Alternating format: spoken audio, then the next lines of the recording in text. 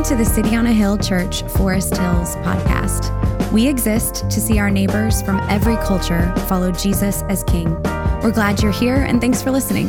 More information about the life and mission of City on a Hill can be found at coahforesthills.org. Good morning. My name's Stephen. I'm the lead pastor here at City on a Hill. I want to thank our band for pushing through there. I know that, look, Gremlins live in electronics. And so, I don't know if you ever saw the movie The Gremlins. They were birthed out of a church sound system, I believe this. So thank you guys for pressing through. Thank you to Mark as well for leading us from the cajon. Mark stepped in big time. Nando, who's been playing drums for us for the last several months, had to go back to Brazil to get some visa stuff worked out. And so Mark jumped right in and led us this morning from the cajon. So thank you, Mark. And if you have musical talent, we would love to put it to work. So if you look in your seat, you'll find some new cards. There is a next step card that we'll talk about here in a little bit, but you can actually mark music on there, drop that in the black box in the back if you're interested. Just also, as Amy mentioned at the beginning of the service, the blue card you find in your seat, we just love to get a little bit of information. This is kind of new for us. We're doing this, breaking the cards up a little bit because, it feels like we're asked for everything from your shoe size to your mother's maiden name on these cards sometimes. And so we're trying to make it a little more simple. So if you're a guest with us, just fill this card out. We'll give you a $5 gift card to Braska Coffee Shop, as well as make a $5 donation in your name to a local charity. And so we'd love for you to do that. Drop that in the box in the back. Our values as a church are the gospel, community, and mission. The gospel is the good news that Jesus is Lord, that Jesus came and died for us on the cross because we were sinners who were separated from God, who were separated from Him because of our sinful choices, and Jesus came and died for us as the symbol. That is grace. That we do not deserve this, but Jesus gives this to us, and anyone who wants to receive that can receive that by faith. Secondly, community. Community is the idea that we were made for relationships. We were made to be in relationship with each other, and we grow in our relationship with God best when we are with other people. And then lastly, mission. Mission is the idea that the good news is just that, good news that we can't keep to ourselves. So we live our lives shaped by Jesus, and we demonstrate the gospel, and we declare the good news to other people. Just 3 dates that I want to put on your calendar here in the Christmas season. First is our Lessons and Carols service. We have a Lessons and Carols service coming up on Saturday, December 18th. It's 2 weeks from yesterday. And this is a unique type of service with scripture reading as well as Christmas songs that accompany that. So we'll have local artists who are going to be a part of that. And we do ask you to register for that ahead of time. And the reason being is we want to make sure we have enough space. We already have about 50 people signed up for it. Most of them are not part of our church, which is really exciting. We want this to be an outreach and a blessing to our community. So make sure that you go to the church's event page, coahforesthills.com/events, and you can sign up on that event page. Christmas Eve, we're having a service with our other City on a Hill network churches. We are a network of neighborhood churches. We have congregations in Brookline, Somerville, and Brighton. And so we would invite all of you to come to a Christmas Eve service in Somerville. We'll make sure you have the location, details, and time on that. And then the Sunday after Christmas, 12/26, we figured we'd let you sleep in a little bit. We're going to do a joint service with our City on a Hill network churches at night, so 4:30 and in Brighton. So we'll make sure I have all that information for that. We had a little mix-up on the scripture reading this morning. I may not have given my daughter the right scripture reading, so I want to make sure that I'm going to read this for us today. So there's a little mix-up, but you can never have too much scripture, right? So maybe that blessed somebody. So hopefully it did. But I want to read from Ephesians chapter 4, verses 7 through 12, where it says, "But grace was given to each one of us according to the measure of Christ's gift. Therefore it says, when He ascended on high, He led a host of captives, and He gave gifts to men. In saying He ascended, what does it mean but that He had also descended into the lower regions, the earth? He who descended is the one who also ascended far above all the heavens, that He might fill all things. And He gave the apostles, the prophets, the evangelists, the shepherds, and teachers to equip the saints for the work of ministry, for building up the body of Christ." This is the word of the Lord.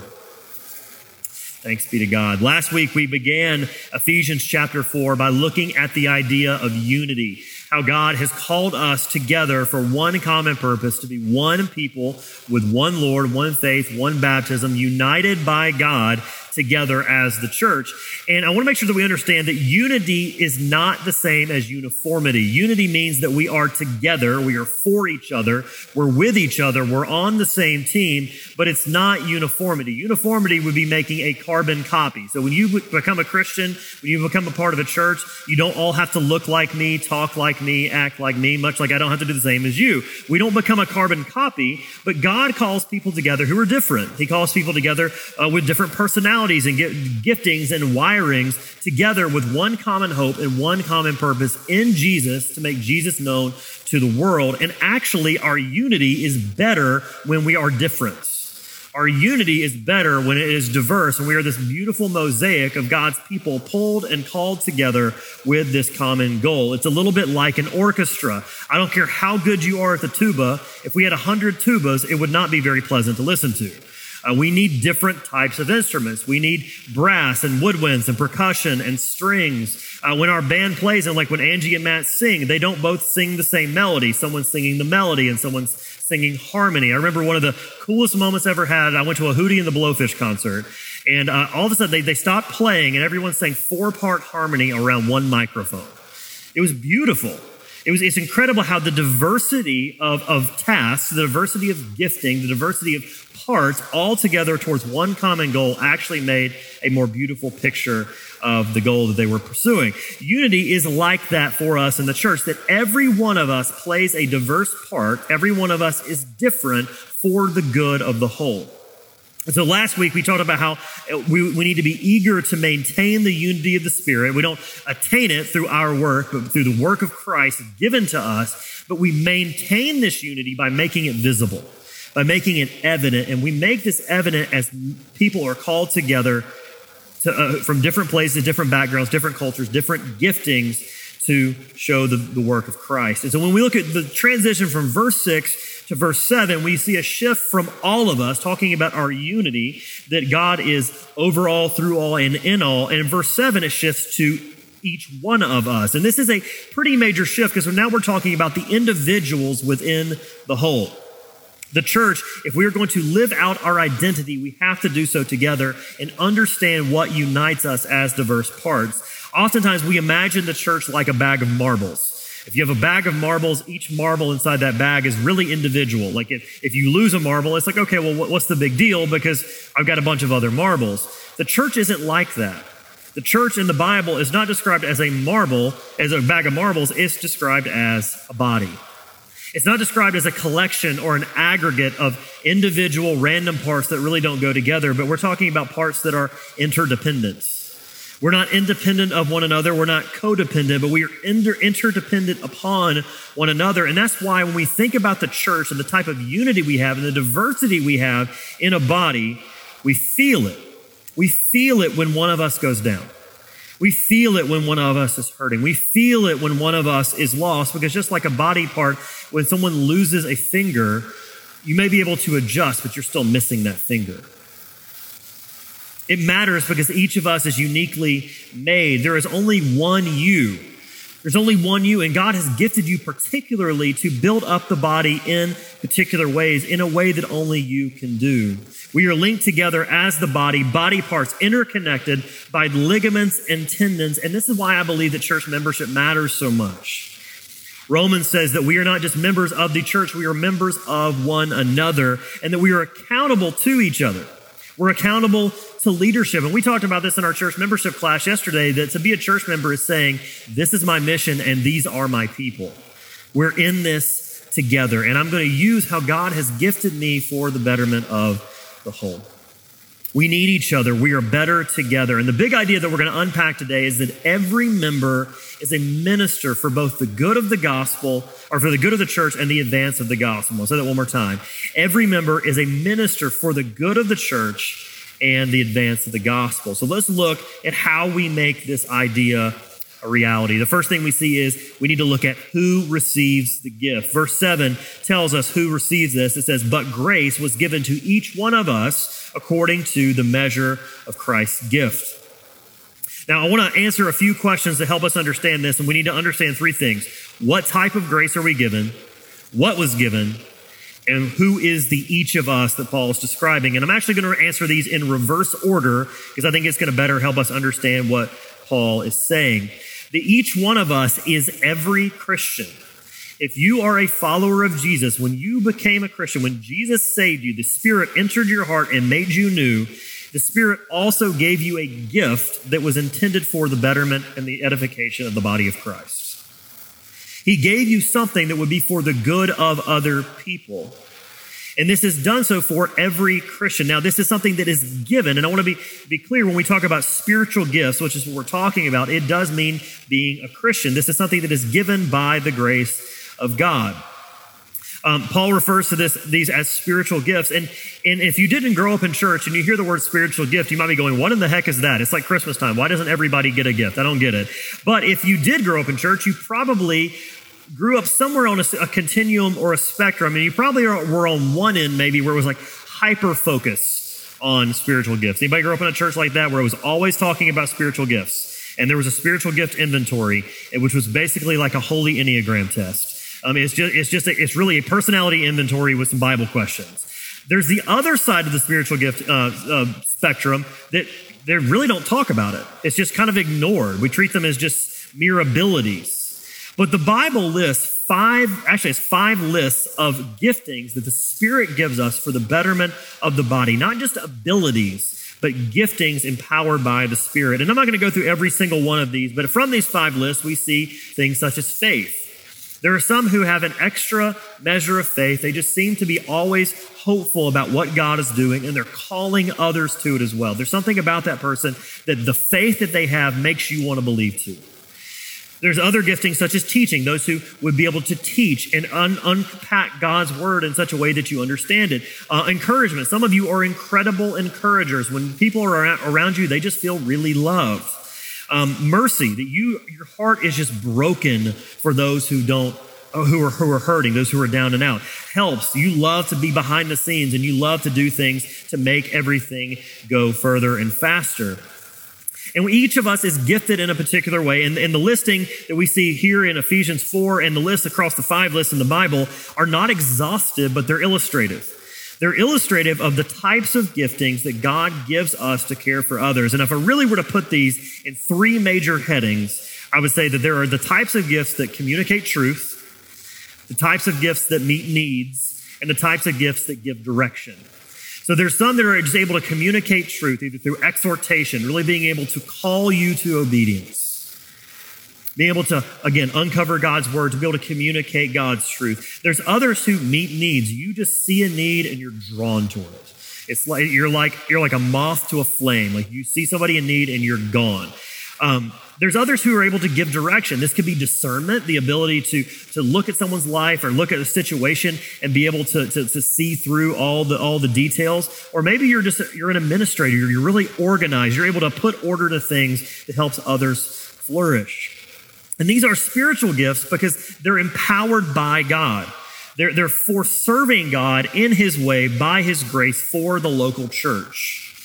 They're not simply abilities or talents, but they're given by the Spirit when you become a Christian by God's grace. And it's different from an ability because of the idea that it is given by grace.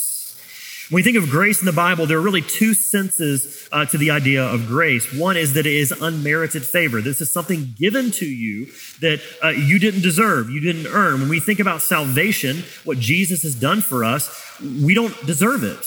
We're sinners who are separated from God by our own choices. But God, being rich in mercy, as we talked about in Ephesians 2, saves us by his grace, gives us something we don't deserve. But grace also has an element that it enables us. Grace enables us to do or to believe. So again, in salvation, we're given a gift that we don't deserve in Jesus, but God also enables us to believe it and respond in faith. Here in Ephesians 4, the idea is that we are being enabled by God to do his work, something that is not necessarily natural to us. And this is why something like music is not a spiritual gift. Now, music is a gift. There are gifted musicians. That's why you don't hear me playing up here. But music is a talent. But what you can actually do is God can use something like music as a vehicle to use your spiritual gifts. Sometimes, and when someone leads, you feel encouraged. When someone sings, you feel exhorted. Sometimes when someone plays, it builds your faith. And the key word in here is the word grace, because in this context, the word grace means this gifting that we've been given, that we've been enabled for. The word grace is the word charis in Greek. We have a daughter named Charis. And so in other places, the word for gift is the word charismata. You may have heard that phrase. It simply means grace gifts. This is something that's given to us by grace according to the measure of Christ's gift. The word according means that it's almost like Jesus it's like he's dealing cards. He's giving each of us something different for what we need. And it's interesting how these things work, how we receive these gifts, where God works in our lives. For some of us, it's simply God enhancing or redirecting a natural ability. So you can imagine a businesswoman who works in a Fortune 500 company, and she works really hard, and she's really good at organizing people. She's really good at giving direction. People follow her. She's a visionary, but she really does it for the sake of a business. But comes to faith in Jesus, and now God can use that person also to help organize the church. People who have an organizational brain are a blessing to the church. Or sometimes it goes counter to your personality.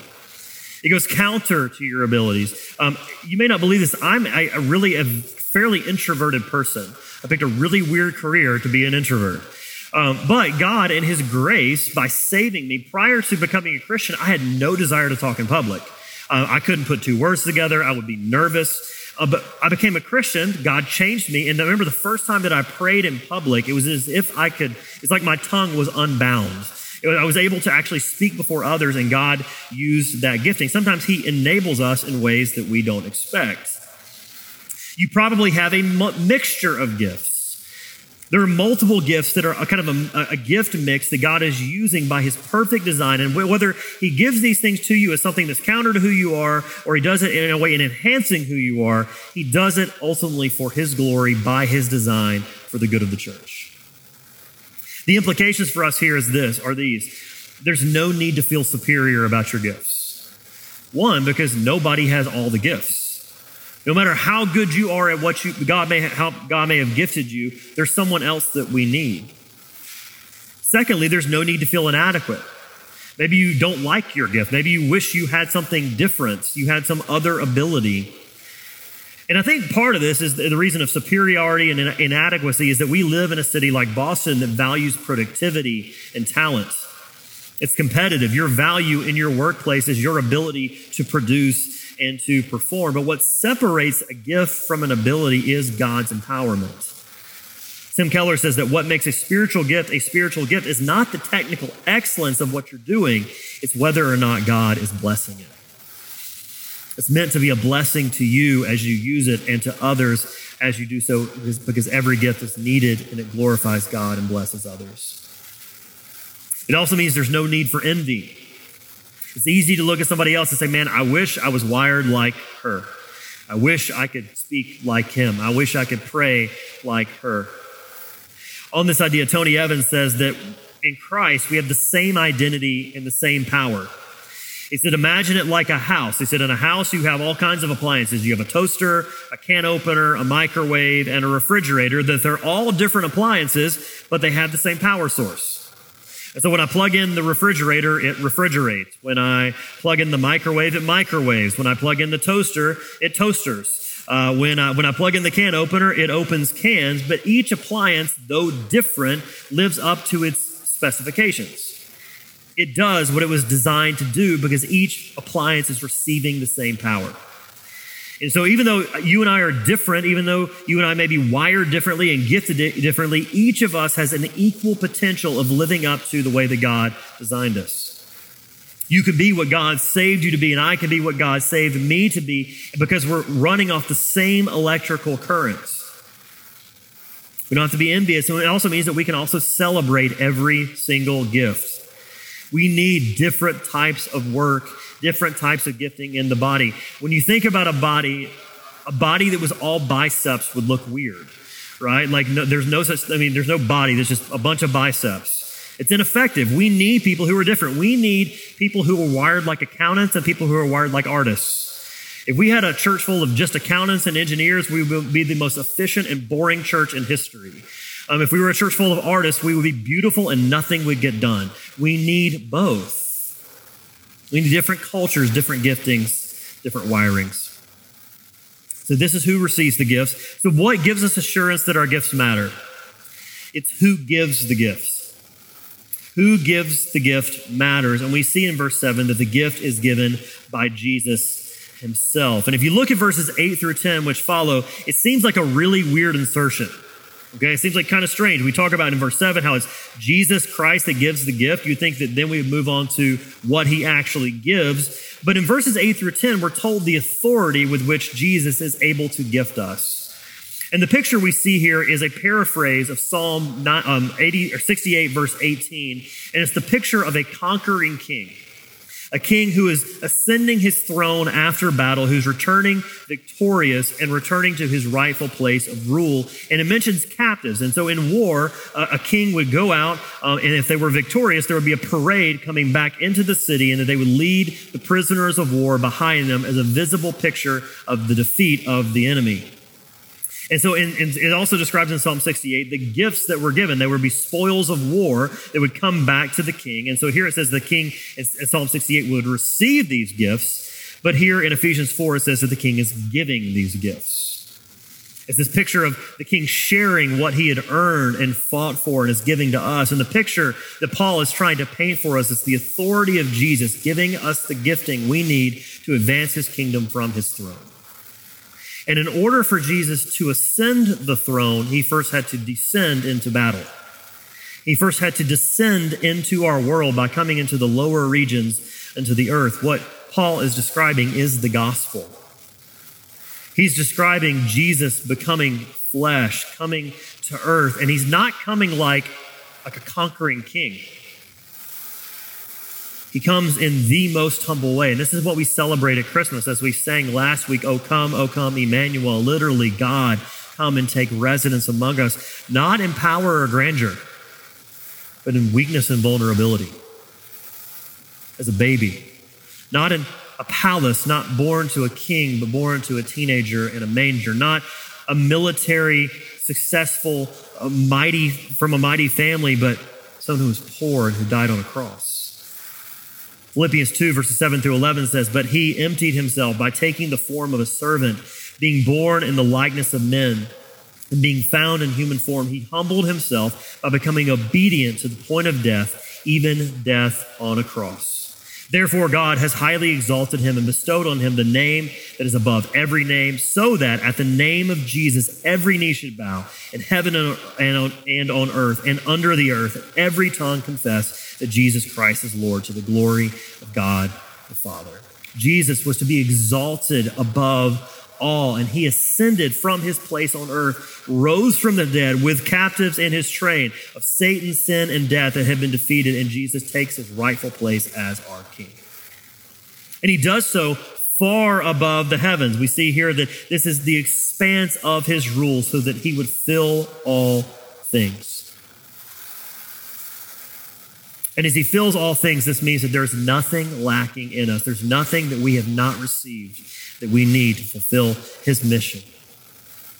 This means he is in complete control, and the gifts that he gives you are what he determines are best for you and best for the church.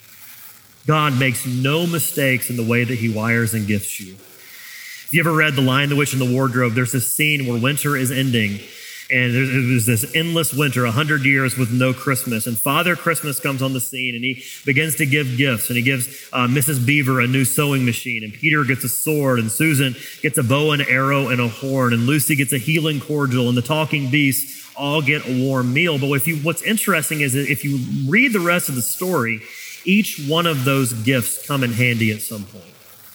Each one of those gifts is different. And if any of those gifts had not been given, they would have lost the battle. Every gift is needed. He gives us what we need to bless the body. So let's look lastly as we close up at how we can do this at City on a Hill. How do we best use the gifts that God gives us? Well, Paul, at the end of this passage, gives us a pathway for every person to flourish in the church, and it starts with leaders. It starts with the leaders that he promises to give. Verse 11, and he gave the apostles, the prophets, the evangelists, the shepherds, and the teachers. And so as we look at this, I wanted us to really think of these not as 5 offices, but as 5 leadership types, 5 leadership qualities or bents. And so for our application, think of it as gifting, not office. And so the first one that is used is the word apostle. The word apostle is used 3 ways in the New Testament. There are the apostles. It's kind of like the Beatles. Like these are people who are the ones. They're big A apostles. There was a certain group of people in the Bible who were set aside by God because they were eyewitnesses to the resurrection. And Jesus commissioned them and sent them with authority to not just start new churches and advance the gospel, but to actually write scripture. And so when we think about big A apostles, we think about the 12 apostles. We think about Paul. Those are people who would fall under big A apostles. They were given the same authority to write scripture as the Old Testament writers. And this is why, and I don't know everyone's church tradition, this is why we don't believe there are modern day apostles like this, because the scripture is closed. God closed this with Jesus coming. So we don't believe there are big A apostles, but there's a sense in which every believer is like an apostle. If you look at John chapter 13, verse 16, Jesus uses the word messenger, which is the same word for apostle, to describe how we are all sent with the good news of Jesus. But what I think was being talked about here in Ephesians 4 is those who are gifted to take the gospel into unreached places. Leaders who are gifted, like Titus, who went to the church in Crete to plant churches as missionaries. You see this in 2 Corinthians 8. It says, as for Titus, he is my partner and fellow worker for your benefit. And as for our brothers, they are messengers or apostles of the church, the glory of Christ. It's a description of people being sent forth as missionaries and church planters. There are some leaders who are wired to do that. There are prophets. The second one, this differs from Old Testament prophets because Old Testament prophets were looking forward. They were foretelling of a coming Messiah. Well, again, there are no modern day prophets like that because Hebrews 1 says all of those prophets were pointing forward to Jesus. And now God speaks through his son. So the New Testament gifting of prophecy is not looking forward so much as something that's going to happen, but it's forthtelling. It's telling about what has happened, talking about the finished work of Christ and how that has implications in our lives. So in the New Testament gift, like the way we experience this as a church, it might be a timely word. It might be someone's special ability or insight to explain the Bible. They're sensitive to the culture and able to apply the truth of the Christianity to that. It's someone who draws you to Jesus when they speak about him. Also evangelists. All of us are called to evangelize. We're called to tell people about Jesus, but there are some who are uniquely gifted to share and make the gospel simple. There are shepherds. Those who have a heart to care for other people. An actual shepherd would care for and feed and protect the sheep. They would know them by name and they would go after them when they wandered away. And here we see people who look out for others spiritually, who are praying for them, nurturing them, feeding them. And lastly, teachers, people who faithfully open the Bible, who lead you to love God and teach you to read the Bible for yourself. So if you've ever been loved and served that way by a leader in any church, I'd love for you just to say amen. Amen. I want this to be what it looks like for us at City on a Hill. And what this means is we need all different types of leaders, not with these leadership titles, but the roles we think are biblical in the New Testament are faithful elders and deacons. We have incredible elders here at City on a Hill.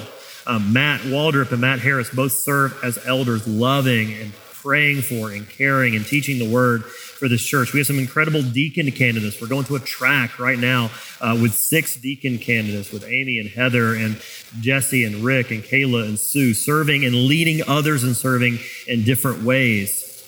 We have team leaders and community group leaders, all different types of wirings and giftings. And the reality is we need people who are vision forward people. I am always thinking about the future. I'm very rarely thinking about right now. I need people in my life who will help me think about right now. We need people who will help us slow down and care for the body. We need people who are behind the scenes, people who are goers, people who are supporters, because no one leader can do it all. And I want you to notice that the main task of a leader coming out of verse 11 into verse 12 is not to do, but to equip. It's not that they don't do, but their main role is to equip, to train and equip and develop the body for the work of ministry. So there should be a graphic on the screen, if it made it in the email. There it is. This is a picture of the way that traditionally we imagine church to happen. You have pastors and staff and leaders, and like they do all the stuff, and it kind of runs downhill to members and congregations.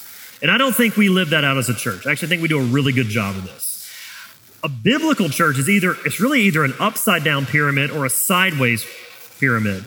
What leaders are doing is they're equipping and developing the members in the congregation to go and do the work of ministry. Now, and it doesn't mean that the leaders are actually coming up with all the ministries. In fact, God can equip you to have an idea that we equip you for. We equip for two things. We equip for the work of the ministry, and we also equip so that when this happens, we equip for the building up of the body of Christ. When I grew up at First Baptist Church of Centerpoint, and I just remember in the back of the bulletin, on the very back, I had a list of all the member or the staff of the church. You had the pastor, the worship pastor, youth pastor, so on and so forth. At the very bottom, it said ministers : all members. And I'll never forget that. That was ingrained into me that every single member of a church plays a part. Every member plays a part. So how can you step in and use the gifting that God has called you to use? And when you do this, it builds up the body of Christ. So let's imagine that you're going to the gym and you're working out and you want to develop one muscle. You really want to develop your biceps. Sun's out, guns out. You really just want to develop that. Well, you can't just develop the bicep alone. In order to develop your bicep muscle, you also have to work the surrounding muscles, your forearm, the deltoids, the triceps. All those have to engage for the bicep to be able to be built up. For City on a Hill, for each person to flourish in the way that God wants us to, it's going to take every single body part working together. For us to grow in the depths spiritually we want to grow into, for us to grow numerically, for us to have an influence in our city, it's going to happen when leaders equip and members use their gifts to serve the whole body. In a small church, we are often going to feel stretched. We're going to feel like it is all hands on deck. And what this means is that you may have to do more than is actually inside of what you feel most gifted to do. And so I'm just going to ask two things of you. One is be flexible and willing. You might be asked to do something that is just not your favorite thing to do. Maybe you don't like setting up. That's okay. We all got to do it right now. Maybe you don't think of yourself as a kids person. Maybe God will grow that love in you. Be willing to do that, but also I would challenge you to lean into where you are truly gifted. And I believe that what happens is when we all lean into where we're gifted with a willingness to do whatever is asked of us, we'll actually see more people meet Jesus, which means the church grows, which means each of us get to step into and flourish in how God has designed us.